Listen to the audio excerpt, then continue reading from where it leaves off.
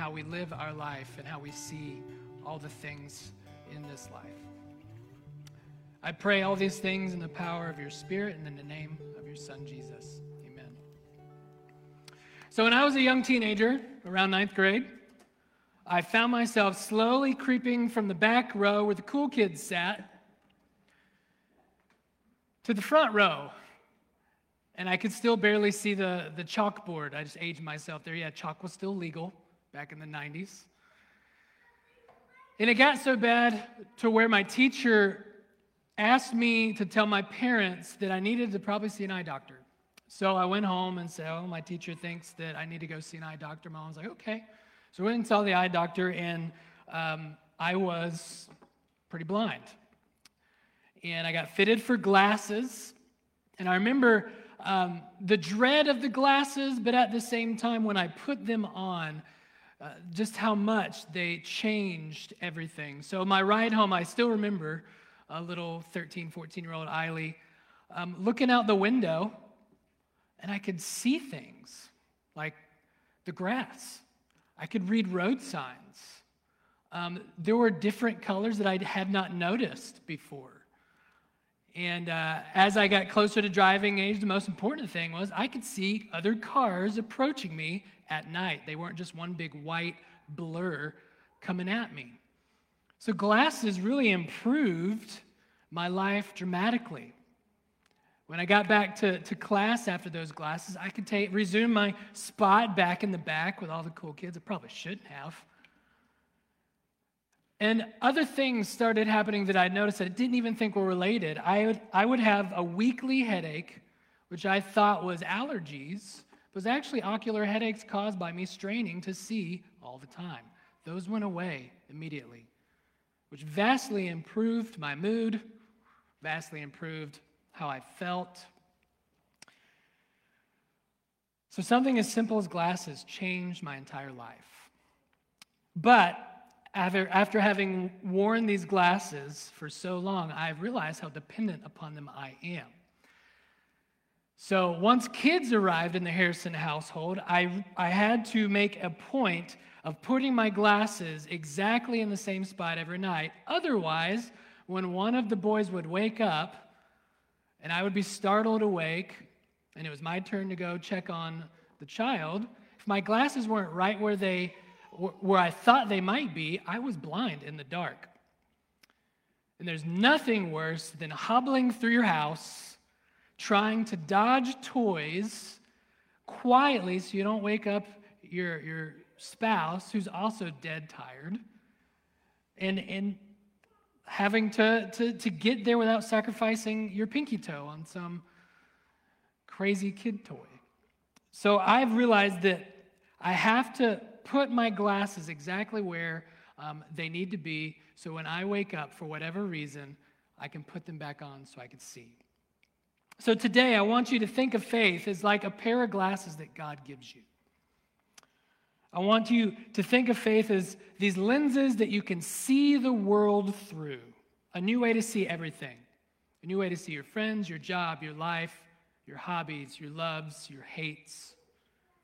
We look through these lenses to see everything. Now, not everybody has faith. Not everyone claims a faith. But everyone looks at the world in a specific way. And this is what is often referred to as a worldview. Everyone has a set of lenses they look through at the world. And the way they look at the world shapes everything they do. Today, I want to present the argument that God's glasses, or the faith, the Christian worldview, is a better lens to look through. And we're going to walk through Hebrews 11 to do that. So the question I want you to just hang around in your brain is this. What is it that you really have faith in, and how is it affecting the way you see everything around you? So our scripture for today is Hebrews 11. The main the first three verses are the main verses I'm gonna get our teaching from, but I'm gonna refer to the whole chapter plus a couple of verses in chapter 12. But we're gonna read the first three.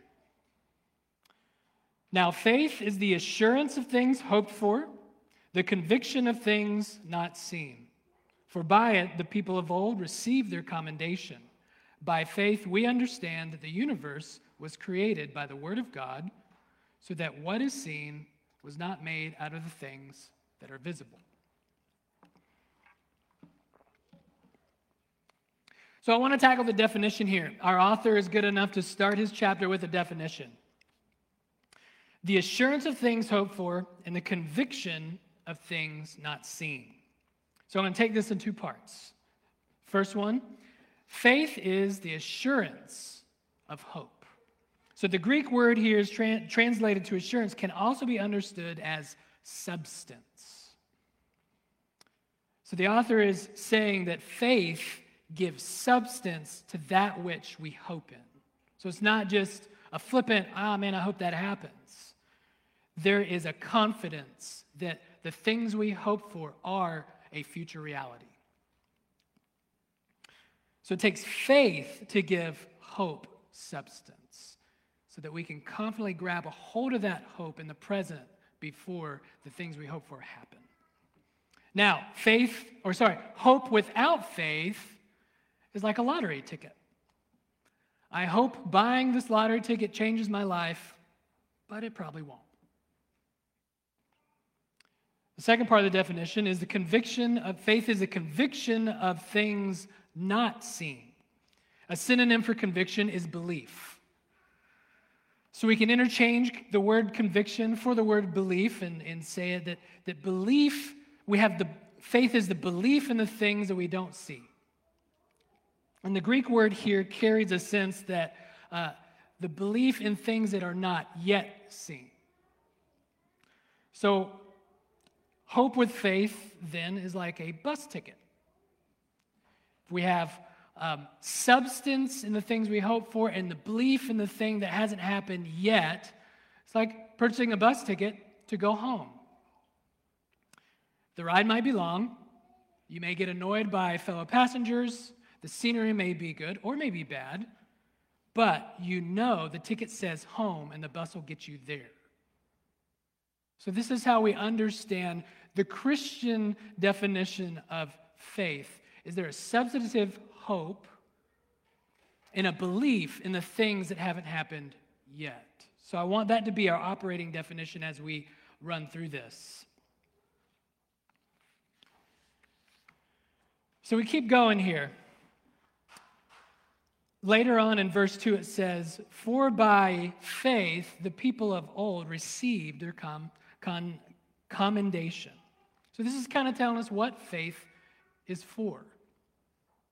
So we have to talk about who these people of old are. So there's a list in the rest of the chapter of all of these people from the Old Testament, what we call the Old Testament, what the author of Hebrews would refer to as the Scriptures. And it's just a list of people who had faith in God. They looked through God's prescription lenses so that they could do what God called them to do, so that they could live by a substantive hope and follow God so that they can do or long for and follow after the things that they couldn't see yet but know was going to happen. So what is God's prescription? One way I like to understand it is through the narrative of Bible chapters in 4 parts: creation, fall, redemption, and restoration. What this does is it pieces out the entire biblical narrative into 4 chapters that explains the good news of Jesus. So we're going to run through each of those in relation to our topic. So by faith, we believe that the universe was created by the Word of God. This is verse 3. And I think this is a very good illustration that the author uses here, because creation is something that man has wondered about since the beginning. They look at the stars. How'd they get there? They look at the order around us. Well, how did the bird learn to do that? You look at agriculture and the way seeds are designed to germinate and bloom. All of that's order, and that raises questions. Well, how did that happen? The Bible gives us the truth about it. So the author reminds us here that visible universe was not made out of equally visible raw material. Now, this is a sticking point for a lot of modern people. They say, well, yeah, what about science? What about evolution? What about theories such as the Big Bang? Doesn't believing in an intelligent creator, deity, make you kind of ignorant, or isn't that kind of medieval, if you will? Well, normally when I get on this topic, the big question that a lot of younger people ask is, well, what about the Big Bang? And my retort, not being a scientist, that is not my wheelhouse, is, well, to me, it takes just as much faith to believe in the Big Bang as it does to believe that a deity caused it. And then another conversation ensues. But to summarize, I found a scientist who is also a pastor, and he walks through a few of science's laws to help explain verse 3 of Hebrews 11.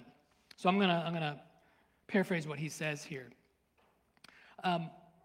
We can see how the lens of faith helps us see the laws of science illuminate the need of a creator God.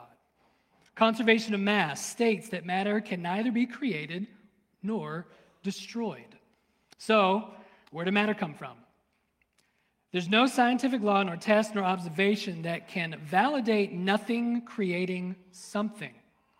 This is not an argument for or against evolution. This is before that. And the Big Bang Theory offers no scientific explanation for nothing becoming something. According to this theory, something had to come from nothing, unless there is something outside this universe that created the mass from nothing. Conservation of energy states that energy can neither be created nor destroyed. Energy could not have existed for eternities past, so it must have had a beginning. The Big Bang offers no scientific explanation for nothing creating energy. Again, according to the theory, for energy to exist, it had to have had come from nothing, which violates conservation of energy, unless something outside the universe created the energy from nothing. Our last law for today, the second law of thermodynamics, tells us that the order cannot come from disorder in a closed system. The universe has a phenomenal amount of order in it. So where did it come from? If the universe is a closed system, then the scientific laws insist that something outside of the universe must have added it in. So if you trust in these laws, they all point that space, time, matter, energy, and order must come from something.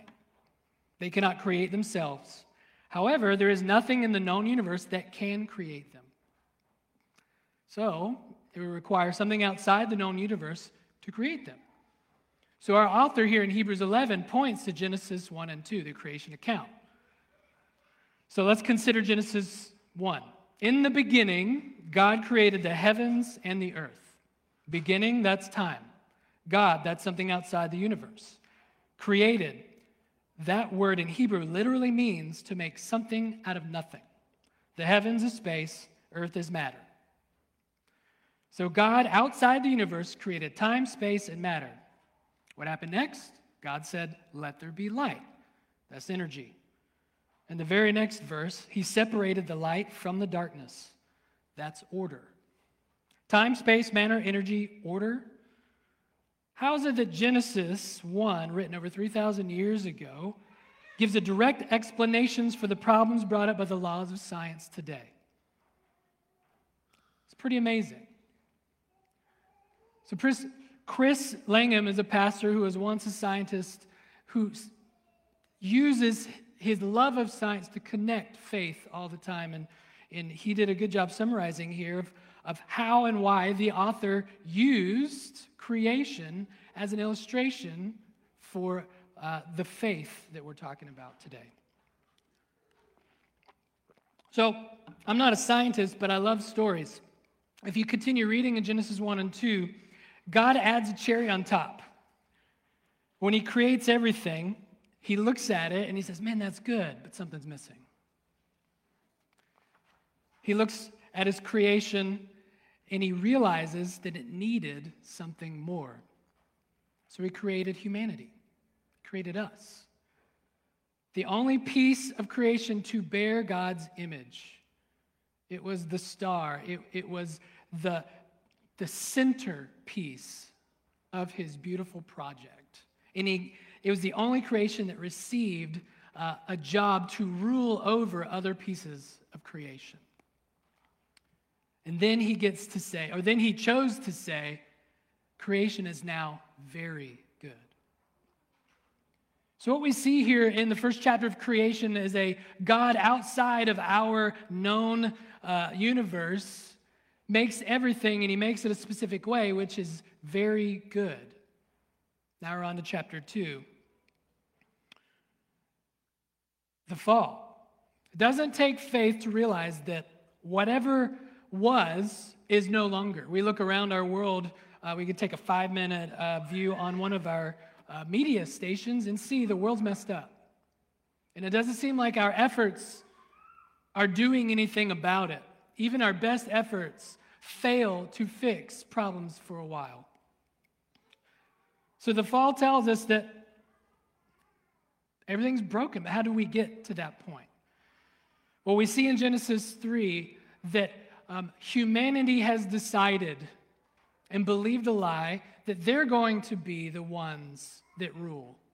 They're going to decide what is right and wrong. They're going to ignore the one that created all things so that they could do for themselves. Adam and Eve chose to believe the lie and follow their want to be their own king and queen. And they fall. And this is passed on to all of humanity, and we're incapable of fixing it. This is pretty bad news, so I'm glad the story doesn't stop there. So as we continue on in Genesis 3, we see a hint, God hinting at what he's going to do about it. So he sits Adam and Eve and the crafty little serpent down, and he begins to dole out his punishments. Like a good father, he told Adam and Eve, here's the rule, one rule, don't do this or this will happen. Now they've done this, and he's got to sit down and say, okay, because you did that, here's the punishment. But he starts with the instigator first. He looks at the serpent and he tells the serpent, because you have done this, you will one day be destroyed. And the way I'm going to do this is I'm going to send a seed through humanity, specifically through the woman, and he's going to crush your head and you'll bruise his heel. So he's hinting at this planned redemption. He's given us a piece of what he's going to do to make things right. This is why redemption stories resonate to the core of everybody. It's why Marvel's a $1 billion company. We love hero stories. You know? The world power of evil comes about. This little skinny dude from Brooklyn joins the army to do something about it, gets picked to be injected with superhuman juice, gets all swole, then puts a ragtag band of misfits together, and they go off and they save the world. We love that stuff because it's ingrained in who we are. We long for the redemption because we know there's evil and brokenness, and we can't do anything about it. We need a hero. So this leads us to asking the question, who's the hero? Who's saving the day? Well, Scripture points to the fact that God is the hero, that God is saving the day, and he's doing it in a very specific way, and faith helps us see what he's doing. We look through the lenses of faith, and we see God doing all this stuff. We see him sending Jesus down. We see Jesus living in complete reliance upon his Father. We see Jesus going to a death that he did not deserve by any means. And we see something miraculous happen, which takes a lot of faith to believe in. After he died, he came back to life. And he ascended, and he sits on a throne. And in that action, he became the hero that saved the day. He put death to death. he stopped evil from being anymore. Now, the problem with the fall is evil and sin is inherent in every single human. And it costs something to get rid of. There has to be a sacrifice to atone or to pay for sin. And Jesus did that. But not every person, like I said earlier, believes that that action is real. But when you do put on the faith glasses, when you do look through the lens and you see Christ and what he's done, and you receive that action, that payment for your sin, you become aware of all the things that he's doing around us and in us and through us. And it's in that you begin to see all of the restorative actions of God through Christ. So that leads us to our last chapter. Restoration seems like a fairy tale ending that's never going to happen, but through faith we believe that it's going to be a reality that God has promised. We see Christ and what he's done. He's redeemed us. We've received that faith. We become a part of his little team of misfits who work towards redeeming others through speaking the truth of Christ, through doing the actions of Christ, all the while longing for the restoration of all things to come. And we could see this because of the hint that God planted in our souls in Genesis 3. I'll fix it. You mess it up, I'll fix it. This is the same faith, the same lens that the heroes our author listed in Hebrews 11 had when God called them to their specific journeys. It was by faith that the people of old received their condemnation, or commendation, very different. Condemnation is the wrong word.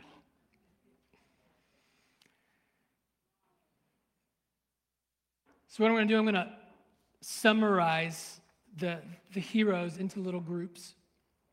This isn't the only way or the only things they did. It's just how I saw it and how the author put them together. So our first group is Abel, Enoch, and Noah. And by faith, they lived with righteousness and faithfulness according to God, and he commended them, or he approved of them.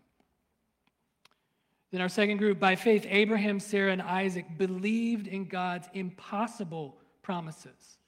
Abraham and Sarah were old and tired. And when God said, I'm going to start a nation of people that outnumber the stars of the sand on the beach with you two, they're like, what? But they believed him. It was hard, but they did believe him. Sarah specifically had a battle of faith and doubt. I love her story and how she's included here because she believed God at the same time as having doubt. I am old. How could this happen? And even messed up and said, okay, Isaac, God evidently doesn't understand that I'm old, so start your nation with my concubine over here. And then God's like, no, I literally meant you. She struggled with faith and doubt. And then with Isaac, Abraham walked with Isaac up the mountain, knowing that God had asked Abraham to sacrifice, to kill Isaac on the sacrificial platform, I forget, the altar. And it took faith to believe that God's promise was still true. I'm going to start a nation through Isaac. So Abraham was like, somehow, God's going to give me Isaac back. I don't know how it's going to happen. But I have assurance of my hope, substantive hope, and I don't yet know how he's going to do it, but I know he will. And they get up there, and he's mid-stroke with the knife. Isaac, by the way, just as faithful because he's on the table, right? And then God says, no, don't do that. Here's a lamb. I know where your heart is now. You trust me. Jacob, Joseph, Moses' parents, and Moses and the Israelites all trusted God, or trusted that God's promised provision was better than their present possessions or circumstances. So they trusted that the future coming of what God has promised is better than what I got now, even though that's not as safe. So I'm going to go and trust God and do this hard thing because I have faith that it is better than my safe little place here. Gideon, Barak, Samson, Jephthah, David, Samuel, through faith conquered kingdoms, enforced justice, obtained promises, stopped the mouths of lions, quenched the power of fire, escaped the edge of the sword, were made strong out of weakness, became mighty in war, and put foreign armies to flight because they believed and trusted God through faith. Women received back their dead from resurrection. Some were tortured, refusing to accept release, so they might rise again to a better life. Others suffered mocking and flogging, even chains and imprisonment. They were stoned. They were sawn in two. They were killed with the sword. They went about the skins of sheep and goats, destitute, afflicted, mistreated, of whom the world was not worthy, wandering about in deserts and mountains, and in dens and in caves in the earth. That last little paragraph is about the church and the faith that it takes to follow God. Now, in that faith, it also points out what you are capable of enduring because your view, your goggles, are focused in on the future promise, future eternal promise, and not the temporary circumstances of this life. So those last few verses seem extreme, and they are, but it's a testament to the type of faith that God provides. In verse 39, we see that word commended again. All these, we're included in that, the church, all these are commended through their faith. But the people of old didn't receive the promise yet. And that could be confusing. That confused me at first read. I was like, wait, what? They did all this stuff. No promise? But what is the promise? God wanted to provide something better for us. That apart, meaning that apart from each other, people of old and people now should not be made perfect. He wanted them together as one to be made perfect. So the something better here is providing access to himself. The people of old had access, but it was a limited access. It was through sacrifice. It was through the temple. It was through a priest. They had to come, be clean, tell the priest, tell God this. The priest would go back and tell God that. Come back and say, all right, you're good for a year. But Jesus came and he was the sacrifice. He was the priest. And he gave us access to him through his death and resurrection so that we could go to him whenever. So that something better is Jesus. That something better is direct access to the promise. And God wanted everyone to have that. Now, that's a little confusing to look at the people of old saying, well, Jesus wasn't born yet, technically, if you look at chronological order. So the way to understand this is they were looking forward to the promised Messiah who God proclaimed was Christ. So they were looking forward to Christ like we look back to Christ. Same faith in the same person with the same promise. So then we skip into the first two verses of 12 here.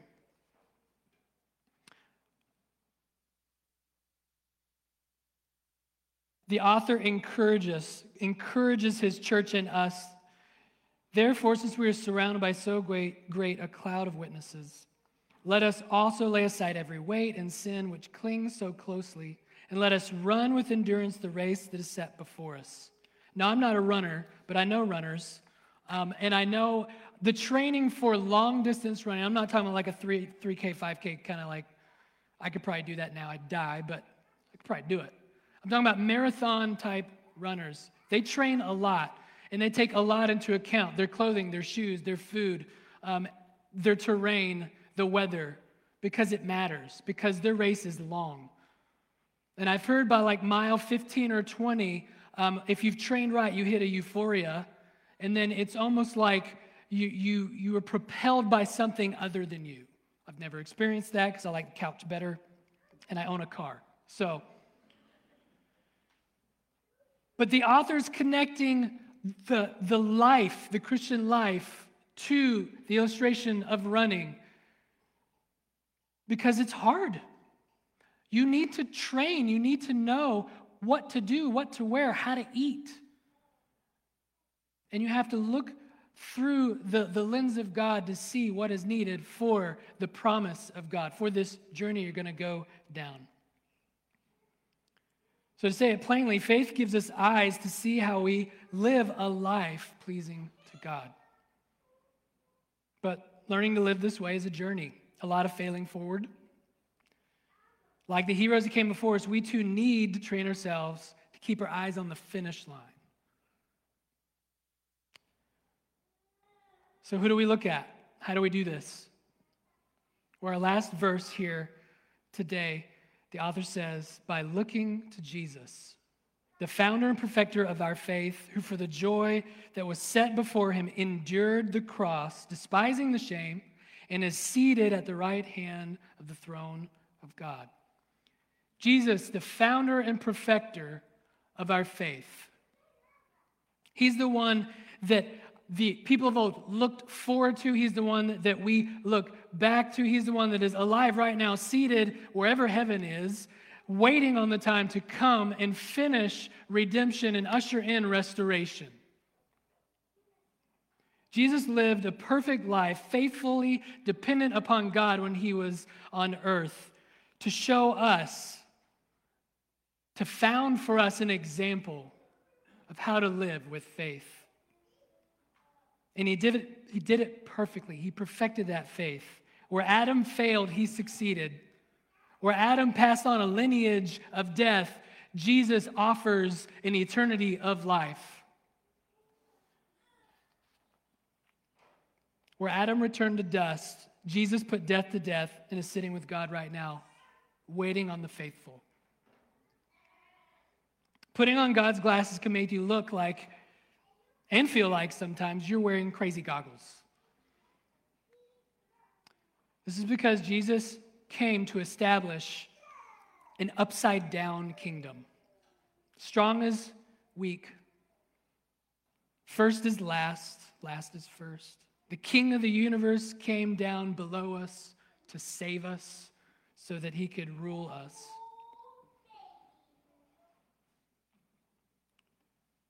And he changes the way we view life if we put faith in this truth. So this is how God's lenses changes our view of life, how we can view everything differently through creation, fall, redemption, restoration. But the last little piece that helps me in those days when it's hard to do that is, how does God see you? God sees us through Jesus.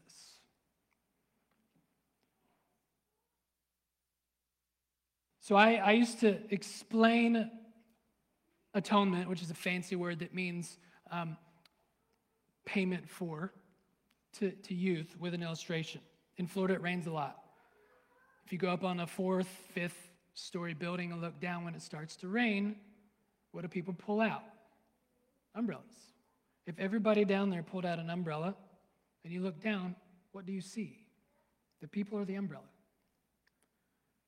You see the umbrella. People are still there. So in this simplistic, admittedly, metaphor, Jesus is the umbrella. Viewing from the 5th floor is God looking down on those who have been covered by Christ's sacrifice. So God sees us through Christ's action and love. And how does Jesus see us? As that jewel of the masterpiece. As his beloved bride that he's willing to die for, that he's willing to wash white as snow so he can introduce her to dad. He sees us as a beloved. He sees us as a mighty church. He sees us as the ones whom he works through to usher in redemption and restoration. The band of misfits, the Captain America, if you will, gathered.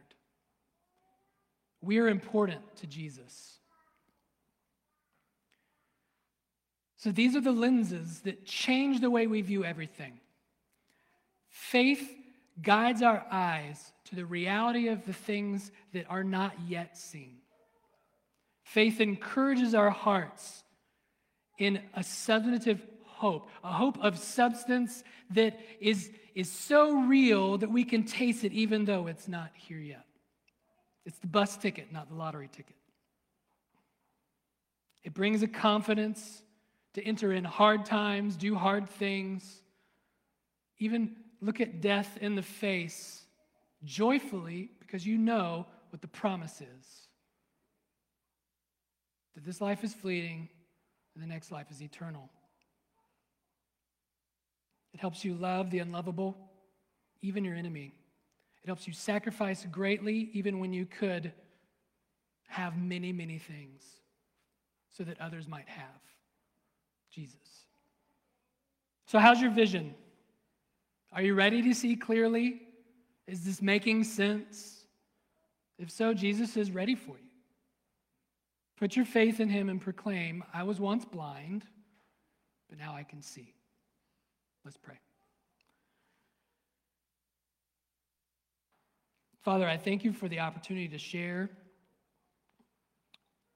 I thank you that you work through us, that we're part of your plan, that you take great joy and pleasure in building your kingdom through your people.